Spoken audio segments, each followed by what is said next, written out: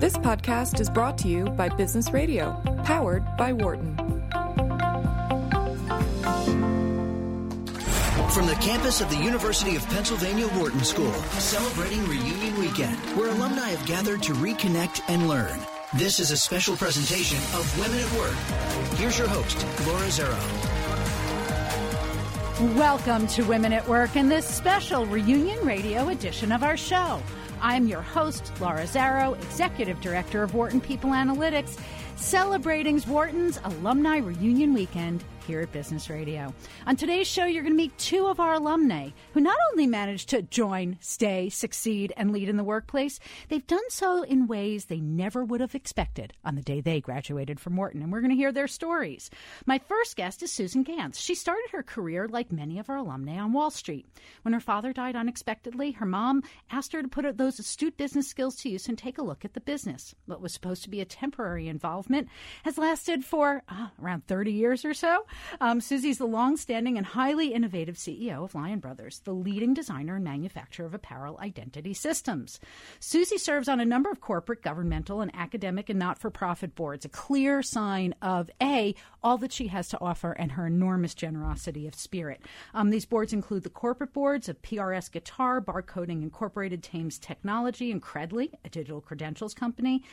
And along with the Board of Visitors at Townsend University, Board of Directors of Sustainable Health Enterprise based in Rwanda, of all places, and the Johns Hopkins Tech Transfer and Innovation Advisory Board that I'm guessing is a special passion. She received her MBA in Finance and Multinational Management from Wharton, following her BA in Economics from the University of Florida. And while all of that is clearly lots of reasons to want to learn from Susie, it's her curiosity, her generosity of spirit, and her wisdom that makes me love her so. Susie, welcome to Women at Work.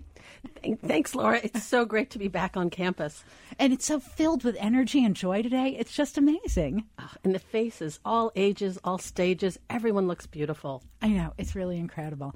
So, one of the things I was thinking about this morning was, and I don't know if you remember this, it was when we were just starting Women at Work. And I reached out to you to kind of get anchored and oriented and to help you give me some perspective on what matters, what should we be talking about. And I remember so vividly the way that you talked about the importance of each other, of community, of networks, and how we make an arena where we help each other be successful. I think it was also the first time I heard Madeleine Albright's quote, "There's a special place in hell for women who don't support each other." So I wanted to ask you about this and also say, now that you're in such a leadership role, where do you find mentorship and support?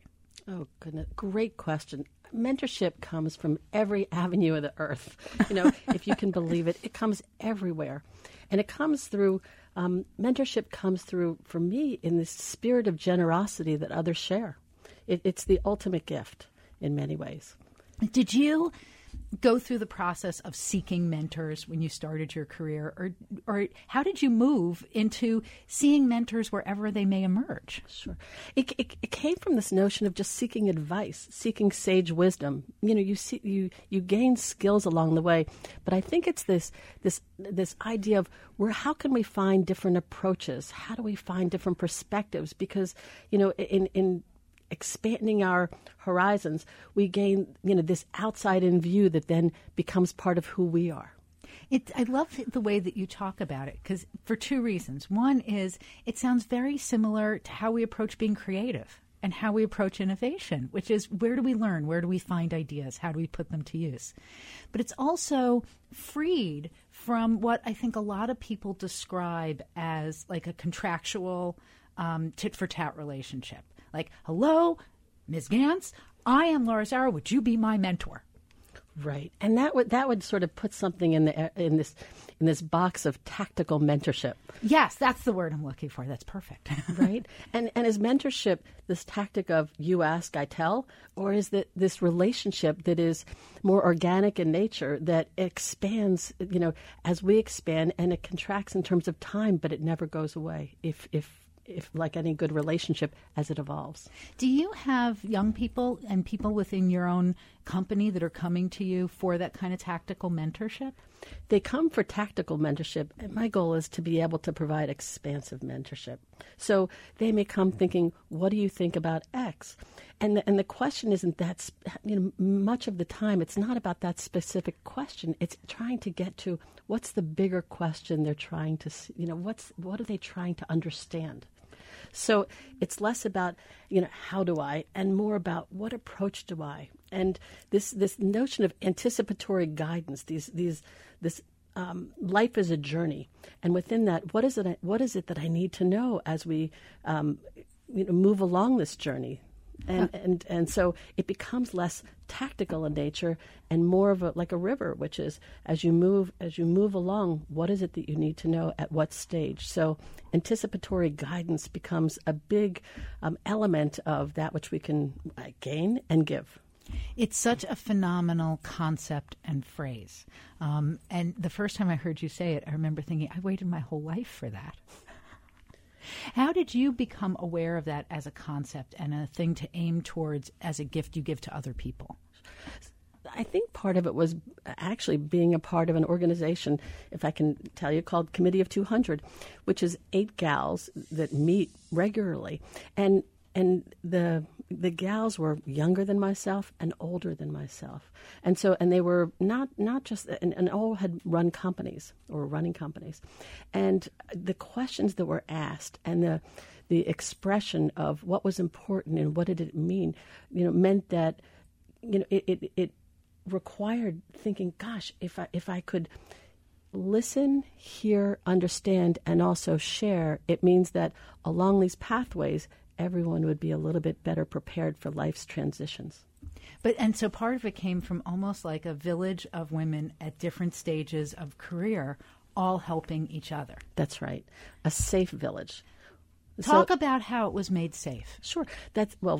First of all, in this group of 8, there are some ground rules about confidentiality. Okay. So information may be expressed, but it's shared within the 8. And the second is that it really is a village, so that within that we have each other's backs. And those are two of the ground rules of being able to really get to the heart of matters, having safe spaces to be able to express questions beyond just the tactical.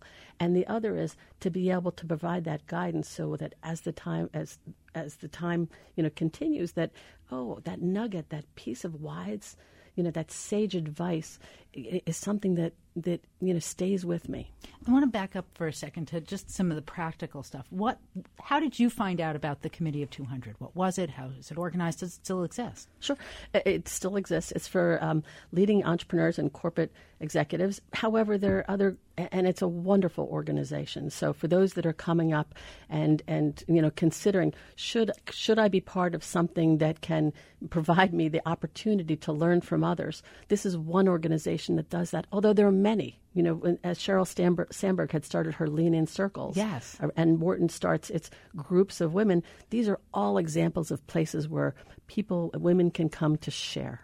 And again, that safe space of understanding that we often lead integrated lives. Right? Talk to me about that. Sure. So the integration of life is we have our personal lives, we have our professional lives, and much of what we're juggling is both of them. It's not that we compartmentalize my career life from my 3 kids that I'm trying to raise and trying to be home by X to satisfy their requirements. We lead integrated lives in the fluidity of understanding that what we bring to the career in our career journey is so influenced by our home and how we think, and vice versa. Completely. So as a mom of 3, in that journey, one comes, you face like the frightening and joyous experience of becoming a mom. How did you see it change you as a business, as a creative business leader, as a thinker, as a member of a professional community? Because I know for me, there are very clear ways that I see that I'm different as a result of parenting. Sure. Parenting has changed the way I think completely. As a parent, each child learns differently. And with each type of learning style and expression, it's adjusting that style to make them the most successful human being they can be. And so in looking at whether it's an issue of learning or whether it's an issue of connecting or how to best maximize their talents and motivate them so that they have a growth mindset, I think the same approach comes to the workplace. So for us, I was looking at our management team. We have in our leadership team, there are people from China, from Taiwan, from Scotland, from the UK in this leadership team. Women, men, all this beautiful, rich amalgam of cultures, and it's no different than children, which is how do you find meaningfulness in each of their expressions, which is and each of them communicate in a different way. It's funny. You're reminding me of something I thought about in terms of teachers, where it struck me that somehow every teacher, I think, finds a way to love each kid in that room, to see the promise in each kid in that room, to see what makes them special, to have compassion for them. Otherwise, how do they teach them? And it's and I've admired it, and I'm trying to learn from it. And it feels similar to, I think, what you're talking about with parenting, that if we think about whether it's our kids, the kids if we're teaching, but more specific to the topics today, that as managers, to see what's special and wonderful in each person and hold that up and aim towards that, it seems like they perform better and the whole dynamic is richer.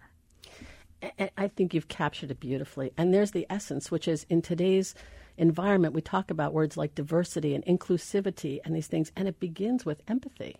To bring in different cultures without having a sense of empathy for cultural differences or a sense of taking the time to understand a person's motivations. What is it what motivates them is we're being a little bit closed-minded with regard to the opportunity and what it could be. So, Susie, you walked into a family-run company, and you were relatively young at the time. How old were you when you came in full-time? I was 28. And were you a parent yet? I was not a parent. I was single, had not a care in the world, and came into this manufacturing company where there was management in place, but having some real challenges. And so when you came in, I'm going to guess that the company was not quite as diverse and creative as it is today. Is that fair to say, or am I selling it short? Oh, no, I think that's very accurate. Today within our industry, I'm so pleased that our company is really considered really one of the innovators, one of the top innovators in what we do. And that has absolutely come from diversity of perspectives. So tell me, because this is, it's one of the many wonderful stories that comes with your company, but it's also, I think, a roadmap as we are trying so hard collectively to make a difference in this regard.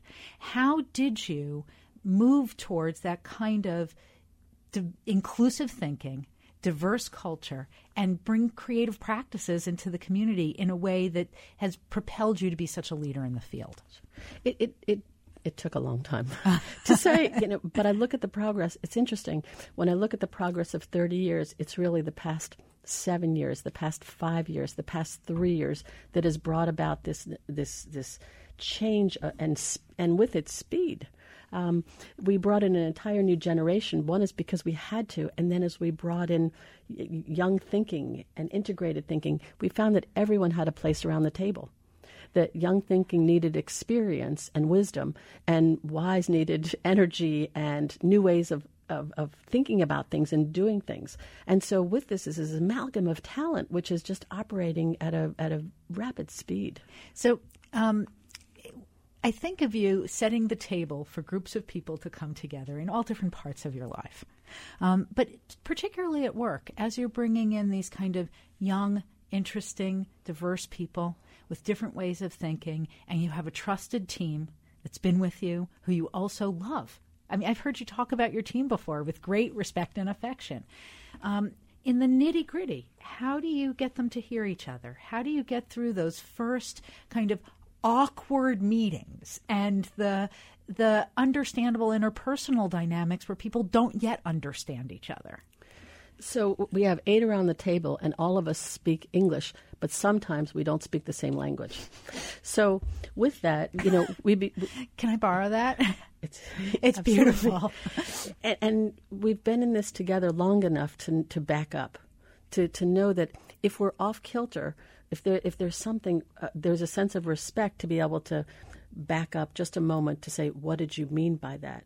that clarifying statement that gives somebody a space to be able to explain themselves. Because what we understand is language, part of language is really understanding the context of the expression, not just the word itself.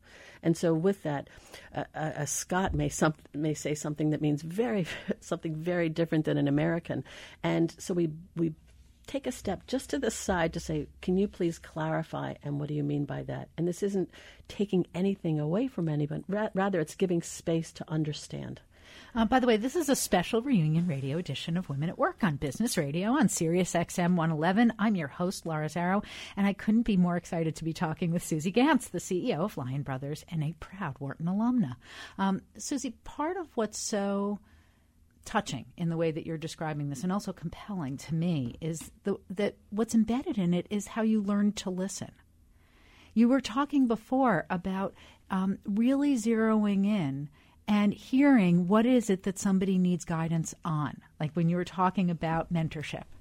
That difference of, is it tactical, is it anticipatory guidance? But at the heart of that is not what you're saying. It's how you learned to listen to hear what people need. And it sounds like in these group dynamics where you're trying to help people speak the same language while they're speaking English and really understand each other, that your ability to know when to ask that question comes with how you're listening. How did you become such a good listener? Well, I'll flip it back to you, Laura. I think, as we know one another, the human centricity of being able to design and have inclusivity by design is central here, which is, experience of probably getting it wrong. Right. When they say, the mother of invention here, it's amazing how human centricity can begin with, just getting something wrong, or making sure that a voice, and ensuring that as a result of that getting it wrong, let's see what can bring it right. So that brings me to one of those things I love to talk about is, how do we perceive the getting it wrong? What words do we use to describe it? On a previous show, we we have a new F word, and it's failure. We make mistakes, we get things wrong, but failure assigns it a different kind of absoluteness that just you can't recover from. So talk to me about how getting it wrong at different stages of your career and how you make sense of it, and now how you help others cope with that emotionally. Sure. In the design world, they call prototyping. It's so interesting, right? And so this whole... Yeah, at art school, we called it trying. Right.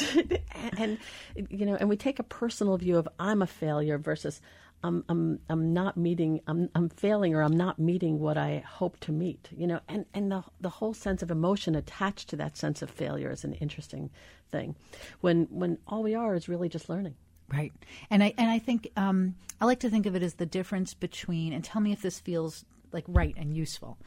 It's the difference between I'm failing or this work was not successful. Oh. It's not me. It's the thing I made. It's absolutely the thing I made, and giving yourself the freedom to say, it's the thing I made, not me. Therefore, let me try a different approach. And as we look at this notion of approaches and navigation, it's less about getting the exact thing right than figuring out the approach.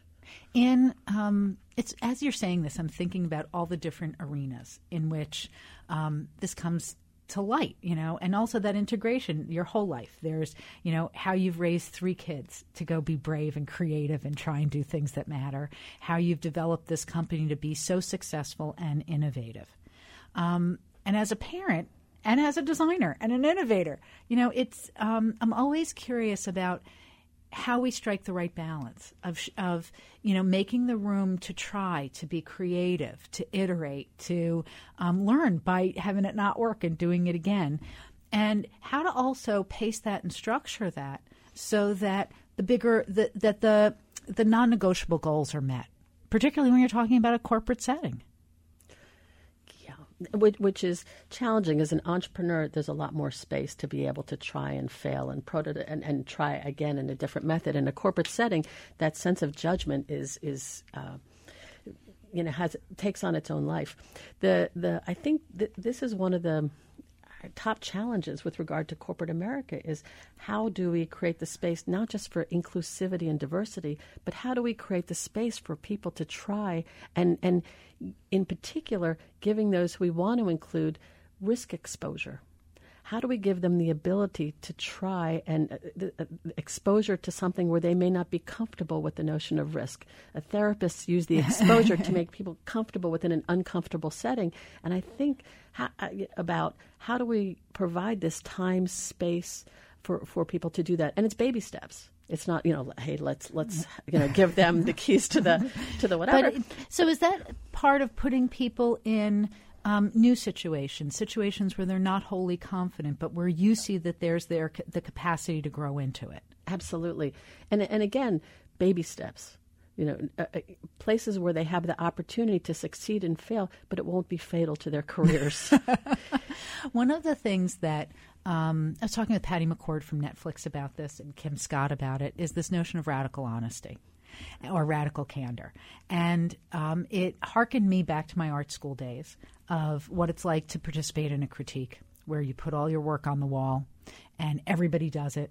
And it's almost like you're naked, but it's not you, it's your work. And everybody in the room gives you criticism on it. And you listen hungrily once you get used to that experience because you want to learn and make it better. But it's hard. We did that in art school with, the whole social construct of its school, their teachers, their grades. How do you look at that kind of honest, critical discourse in an environment where you still want people to be kind? I think the construct that you're talking about, first of all, it is within a construct. So within the larger framework of organizations and society, it's challenging. Because again, you have cultural differences. In our China operations, this whole notion of saving face becomes something critical. So how do you not just can you give radical honesty, but how do you give radical honesty? Right. So it's interesting because it also then has a cross-cultural dimension that you need to consider if you're going to try and instill an innovative spirit there. Absolutely. Or rather leverage the innovative spirit that's there, but we may not know how to speak to. Right. So if there is a promotion of culture within that, whether it be an art school, whether it be an organization of radical honesty, again, you're creating four walls where it's safe to be radically honest. Like in the village of the Committee of 200. Exactly. So when you talked about safety there, the first thing you said, it's absolutely confidential. So, because I think it's worth noting that kind of confidentiality doesn't just mean you're not spilling each other's business secrets. Because you're talking about all the parts of you, and it's a safe place to talk about the things that you're afraid of, ashamed of, struggling with.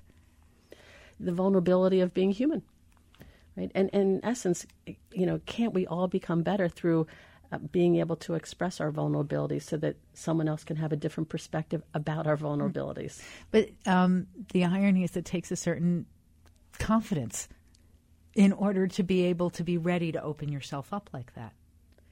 It does. And it takes the confidence in institutional structures to be able to do that in their own way. And therein lies the challenge, which is, again, we're seeing we're seeing change within, as an example, something as simple as the Me Too movement. In our industry, we work with many of the athletic apparel companies that are going through cultural challenges because of what they see as the old boys culture, if you will. And many industries, we're not specific, but many of the industries are like this, which is how do we change? So instead of making things like a football team, it's more like an orchestra. And with that, every instrument has a sound, a voice, a place within the ultimate sound of the piece. So as a business leader, and I know it a deeply conscientious one that's thought about supporting and advancing women throughout your whole life and career, how did you take the Me Too movement and talk about it within your own organization? Because everybody's talking about it. And I'm curious to see, when you want to make room for dialogue that's productive, how did you handle that as a leader? So, it's educating y'all, right? Remember, this cultural diversity of within our leadership team has meant both formal and informal dialogues and informal and formal messages. So I'll we have training, we have dialogues, but we also do things informally where we'll have stand-ups, and each voice in those stand-ups become important. So it's not just the person who's leading it or the command and control. It's that each voice truly is important. And it also sounds like you're looking at all the different places where voices are shared to make those values evident. Not unlike parenting. That's right. Each touch point becomes important, whether it's visible or invisible. I mean, you can have all the visible programs you want, but again, it may be the undercurrents that are essentially, creating an environment for, that aligns with Me Too. So I also know that you are a devoted lifelong learner. With the little bit of time we have left, what are the next places you're looking to learn and grow? So I'm an empty nester as of this year. Is congratulations in order, or is it a little bittersweet? Oh, it's been first year, and it's both. It's I love the pace of kids, and also and I'm enjoying this next stage of what's next. And I think learning for me comes in all areas. Again, it's almost a little bit like balanced curiosity. So. In terms of day-to-day, I have a wonderful team that's executing beautifully, and so it allows me the opportunity to be able to focus on strategic innovation. And again, strategic innovation comes in, it's an example in all spaces and places. So is it, merging our physical and digital worlds? Is it, how are we going to make an impact in Baltimore where I live? Is it looking at how we create economic systems that work for the future? So I think, and then the personal sense of, I think it moves from this balance of mind, heart. I hope that it moves a little bit to the heart side. Well, I got to tell you, my heart is full, as always, because I got to spend some time with you, Susie. Thank you so much for joining us on Women at Work. Thanks for having, Laura. It's really been a treat. Celebrating Wharton's Reunion Weekend, where past alumni have gathered to reconnect and learn. This is a special presentation of Women at Work on Business Radio, Sirius XM 111. Here again is Laura Zero. Welcome back to this special reunion radio edition of Women at Work. I'm your host, Laura Zarrow, Executive Director of Wharton People Analytics, and my guest this half hour is Melissa Eisenstadt, President of the Board of Trustees of the New York Youth Symphony. Our phones are open. If you'd like to join the conversation, certainly give us a call. That's 1-844-WHARTON, 844-942-7866. But before we begin our conversation, I want to give you a proper introduction of Melissa and where she comes from. She's been a trustee of New York Youth Symphony since 2010 and board president since 2012. And while she's an accomplished musician, her professional life actually started on Wall Street. She worked at CIBC World Markets, where she was managing director in equity research, leading the firm's software industry research team. She was ranked among the top 3 stock pickers from 1997 to 99 in Wall Street Journal's All-Star Analyst Survey. And prior to all that, she was at Pillar Corporation, which followed her time at Apple Computer, where she worked first in international marketing and then in U.S. business development. This is all not surprising given her history here at Penn. She earned her MBA, MA at Wharton's Lauder Institute and her BA from the College of Art and Sciences. But interestingly, she's also a lifelong cellist and I think a newborn pianist. And music has served as a creative outlet during her career in tech and finance and clearly inspires and informs her current work in music education, which we're going to learn more about. So, Melissa, welcome to Women at Work. Thank you for having me. So we often get to talk to our alumni about Wall Street, but we don't often get to talk to our alumni about things like the New York Youth Symphony. So tell me, what is it and how did you get involved?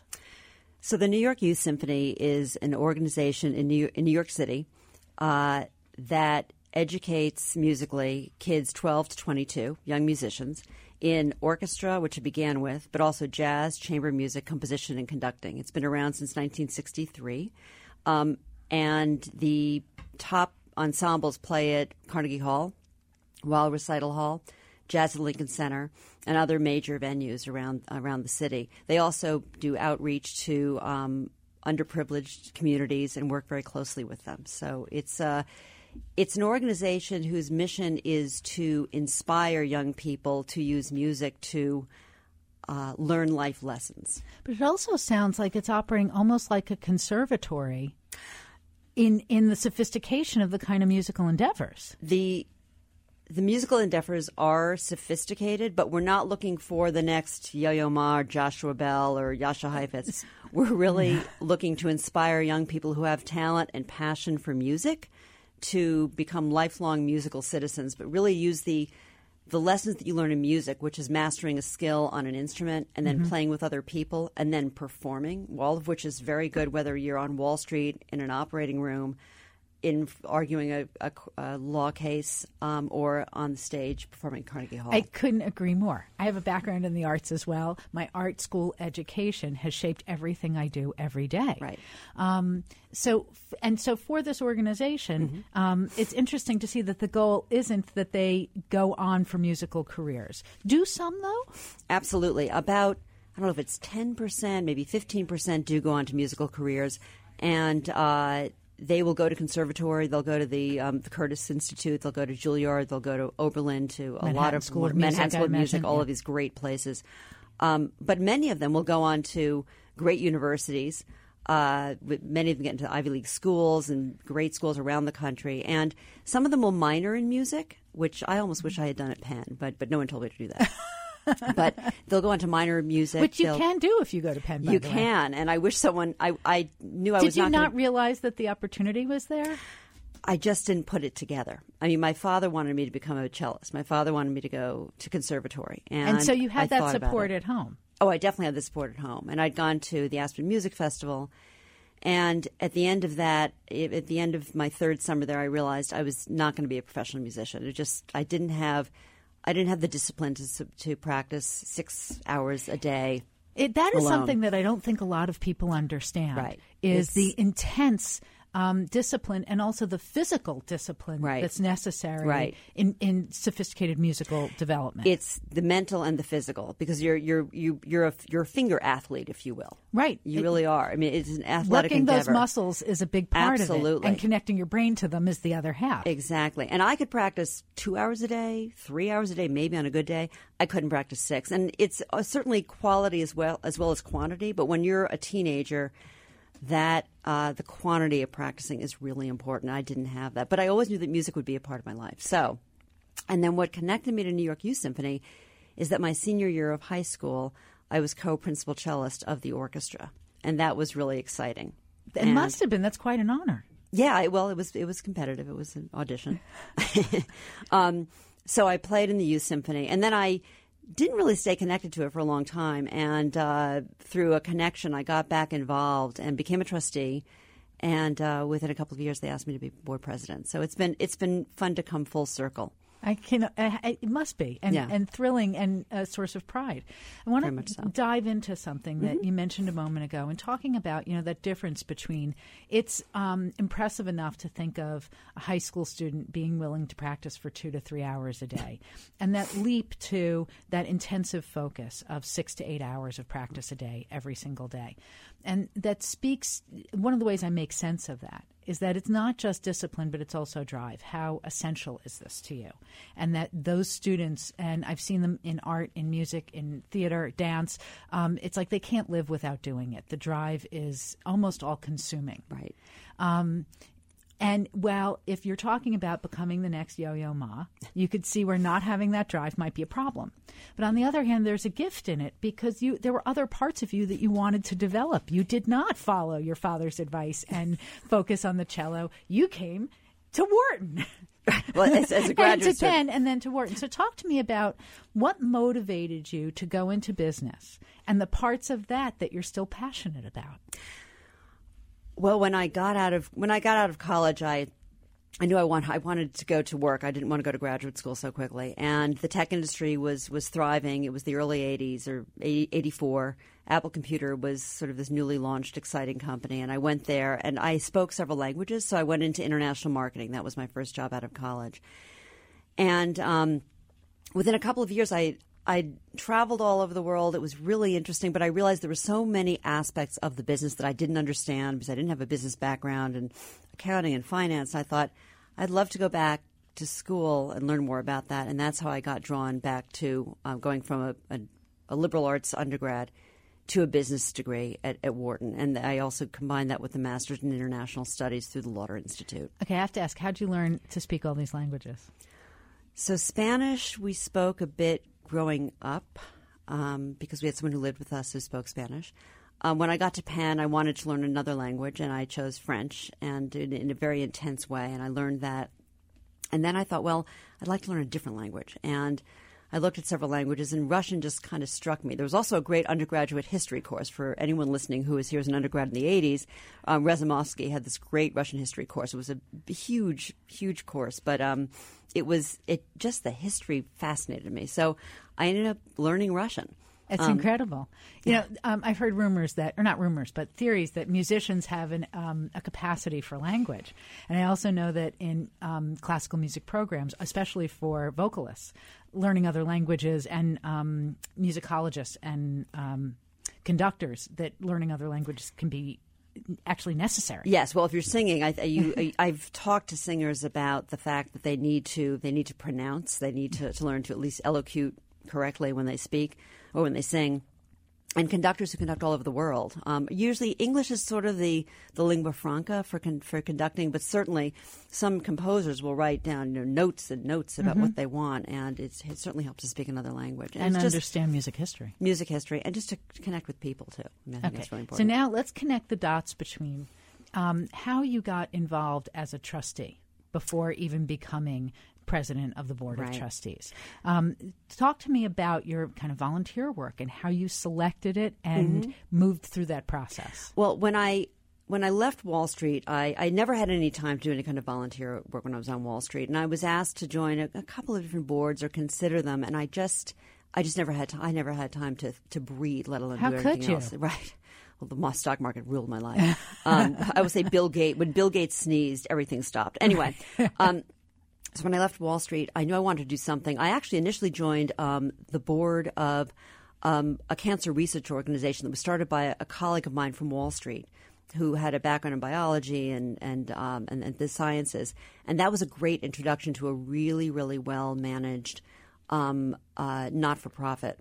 And I enjoyed that work, but I didn't connect with it as much because I'm not a scientist. I don't do cancer research. I mean, I love the mission. Right. But it wasn't necessarily something that spoke to me as much as music. And I went back to my music, actually, and started studying. And all of a sudden, I was practicing 5 hours a day. This was out of business school. Oh, that's I'm sorry, interesting. out of Wall Street. So now, as an adult, you're finding that kind of drive that was a little more elusive. Exactly. And why? As if 2 to 3 hours a day was not given. But somehow I started studying again as I went on this not-for-profit board. That was my introduction to not-for-profit work. I went back to studying music. After a year, my teacher said, what do you want to do with this? You could start to go professional. Certainly not center stage Carnegie Hall, but you could start to get gigs. You could start to make money at this. And I thought, well, do I really want to do that, or do I want this to sort of remain my passion? I decided I wanted it to remain my passion, but I began to look at other organizations in which I could volunteer. And the New York Youth Symphony came along through my late aunt who knew someone on the board, and one thing led to another. And I went to a concert, and someone turned to me and said, well, was it this good when you were in it? I'm like, it was 30 years ago. I'm sure it's better now. But it really it woke something in me.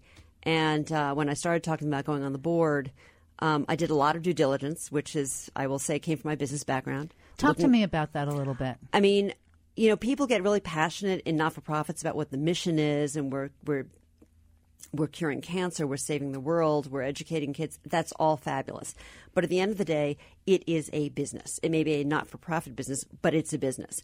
And I looked carefully at the financial statements. I attended a board meeting before I even went on the board, before I was even nominated. Did you need to ask to do that, or was there an open door to it? No, I had to ask. And I said to them, we were talking about my becoming a trustee. They had not proposed me to the board. But I said to them, I'd really like to see what the board dynamics are in this organization. And I had gotten that from my business background, and certainly in equity research. You're researching companies, you're interviewing people, you're constantly looking for what makes this business work and that stock work versus another one that doesn't work. So I applied that know-how to the due diligence I did for New York Youth Symphony, because I certainly loved the mission. That I identified with immediately. Right, no question there. But And I was allowed to do this. I don't think anyone had ever asked to do that, but I encourage people to, ask any question you want, ask for any information you want. Absolutely. I mean, it'll make you a more confident trustee. Absolutely. So, and it also, I have to imagine it's useful. It's a message that you're sending to the candidates that there is openness. Absolutely. And nothing to hide. Right. There's nothing to hide. And it leads to more questions. And I'm always interested in hearing what kinds of questions people have for me. So it was a really interesting process. And so when I went on the board, I certainly knew more about the organization than just sort of meeting a few people and saying, okay, let's do, right, can you afford it? You've Fine, really you're been in. diving into Right. how does it operate. By the way, this is our special reunion radio edition of Women at Work on Business Radio, Sirius XM 111, and I'm your host, Laura Zarrow. I'm talking with Melissa Eisenstadt, president of the Board of Trustees of the New York Youth Symphony. So I want to back up for a second. You, in talking about that split, like you've now left Wall Street, you're taking lessons again, you're practicing, you're motivated, and you're passionate. And because it strikes a personal chord for me about why I don't make art, is the language that you used was you talked about, did you do it professionally or do you keep it as your passion? You didn't say hobby, you said passion. Mm-hmm. So talk to me about where you feel the tension is. Is that about allowing yourself to love it and some of that changes when it becomes work? Or is it about something different? That's a good question. I guess a hobby to me would be something I'm maybe less serious or maybe less knowledgeable about, or I'm less engaged in. Okay. Less invested in. The passion, I guess, also comes from me, and I don't say this has to be for everyone. For me, it comes probably from the deep knowledge and the fact that it's not just something that casually interests me. And you're not doing it just to entertain yourself. No, and certainly not entertain my cats or my husband, trust me, or my neighbors. But although they probably are. I've never gotten a complaint. Okay. But I do practice almost every day. I studied piano when I was very young for about 10 years. And about 2.5 years ago, I went back to piano and started jazz piano. So that, I between cello and piano, I practice something almost every single day. Okay, so I want to talk about the difference in these two things, and not the instruments, but you were classically trained. Right. And continuing to develop as a classical cellist. Absolutely. What was different for you in approaching jazz piano? Oh. How did it change the way that you had to think about music? Oh, my God, everything. Jazz is a different language. In classical music, everything is on the written page, basically. I mean, yes, we can take more time here. We can be a little louder there. There are things There's room for some interpretation, right. But I personally, if you play a recording of 2 different cellists or 3 different cellists and say, okay, who's playing that recording of that Bach suite? I'm not necessarily going to be able to tell you who it is. I might, but not necessarily. If you take a tune like Autumn Leaves, which everyone loves, and you have Bill Evans, Keith Jarrett, and Oscar Peterson, any of them play, you would know instantly who it is, or you would know that they're not the same cellist. right? That it's a different language. The sound of their playing is their voice. Exactly. And the whole process of improvisation, people say to me, well, how do you learn to improvise, which I'm still trying to figure out. But it's understanding the chord structure, it's taking the melody and kind of stretching that and going off piece a little bit. It's the broad outline of a chart is on the printed page, but what you do with that can go in any direction, and it's never performed the same way twice. So one of my similes that I use for it is that it's not unlike cooking with and without a recipe. That you learn to cook with the recipe, you follow, especially when you're baking. The amounts matter, the stages matter, and that as you emerge as a cook, and you become more creative, you understand how your ingredients work together. Absolutely. You understand how things like fat and heat and salt and acid affect it. Absolutely. And then you can be creative with how you bring it to life. And in the process, though, you can really botch a dish. And in learning to improvise, you can make a lot of noise. Absolutely. How did you, aside from understanding the structure of the musical components, how did you deal with the emotional journey of learning to improvise, particularly when, at least from the cheap seats, it looks like you had a career that was based on studying things, practicing things, being precise and getting it right. Right.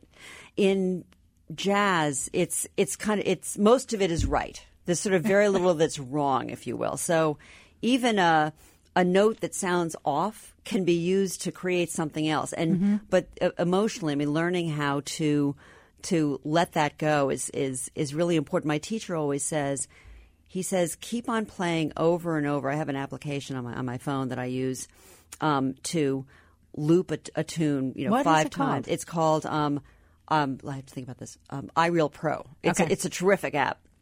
And you can take a chart that's 24 bars or whatever it is, and you can make it repeat 8 times, 10 to 20 times. So you can just keep improvising over it. Exactly. It repeats. It's your backup band, which is a trio, which is drums and bass, which is and piano.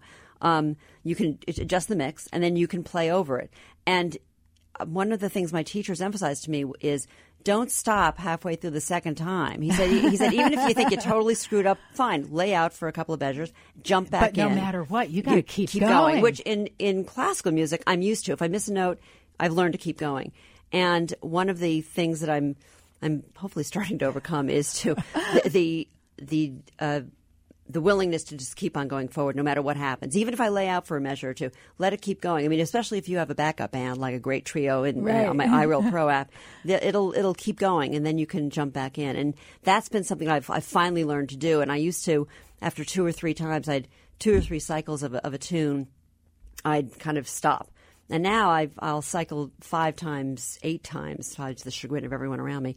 But I do, and it's a lot of fun, and I try different things. So not being afraid to try, it takes practice. It's almost, I do a lot of skiing, and it's almost like learning to, on a very steep slope, to just let your skis go, to kind of let yourself go, let yourself try something. And of course, as my teacher points out, you're not going to hurt yourself physically if you try something that quote unquote doesn't work. Right, you won't break your legs. You won't break your legs or your fingers. Even though it can still be frightening. So part of what you're learning is also how to turn yourself over to it, put the fear aside, and try through this iterative process. That's right. How is this, and is it, shaping the way that you lead? I think that, well, in general, I think there are a lot of things that have characterized the way I've become a leader for New York Youth Symphony, and that is maybe this is more experience than jazz piano itself, but is just realizing that most of it doesn't matter. There's very little that is so critical that I used to get my knickers in a knot if a stock was off for some reason, or if a CFO had said something that I thought was ridiculous, I would go crazy. And I think to myself now, does it really matter if we take another day to discuss this? I mean, unless something is a real emergency, right. You learn to lay back. My husband would probably say she doesn't lay back so much, but anyway, I think I learned to be more flexible and not to get so agitated every time something doesn't quite go the way I thought it would. So tell me what really does matter right now? What are you trying to focus on in your work with the New York Youth Symphony? So I would say engagement with the community is a big part of what we're doing now. We've got a great program that serves 250 students. We reach out to lots of different neighborhoods. We bring many people to Carnegie Hall and Jazz at Lincoln Center and Weill Recital Hall and all these great venues.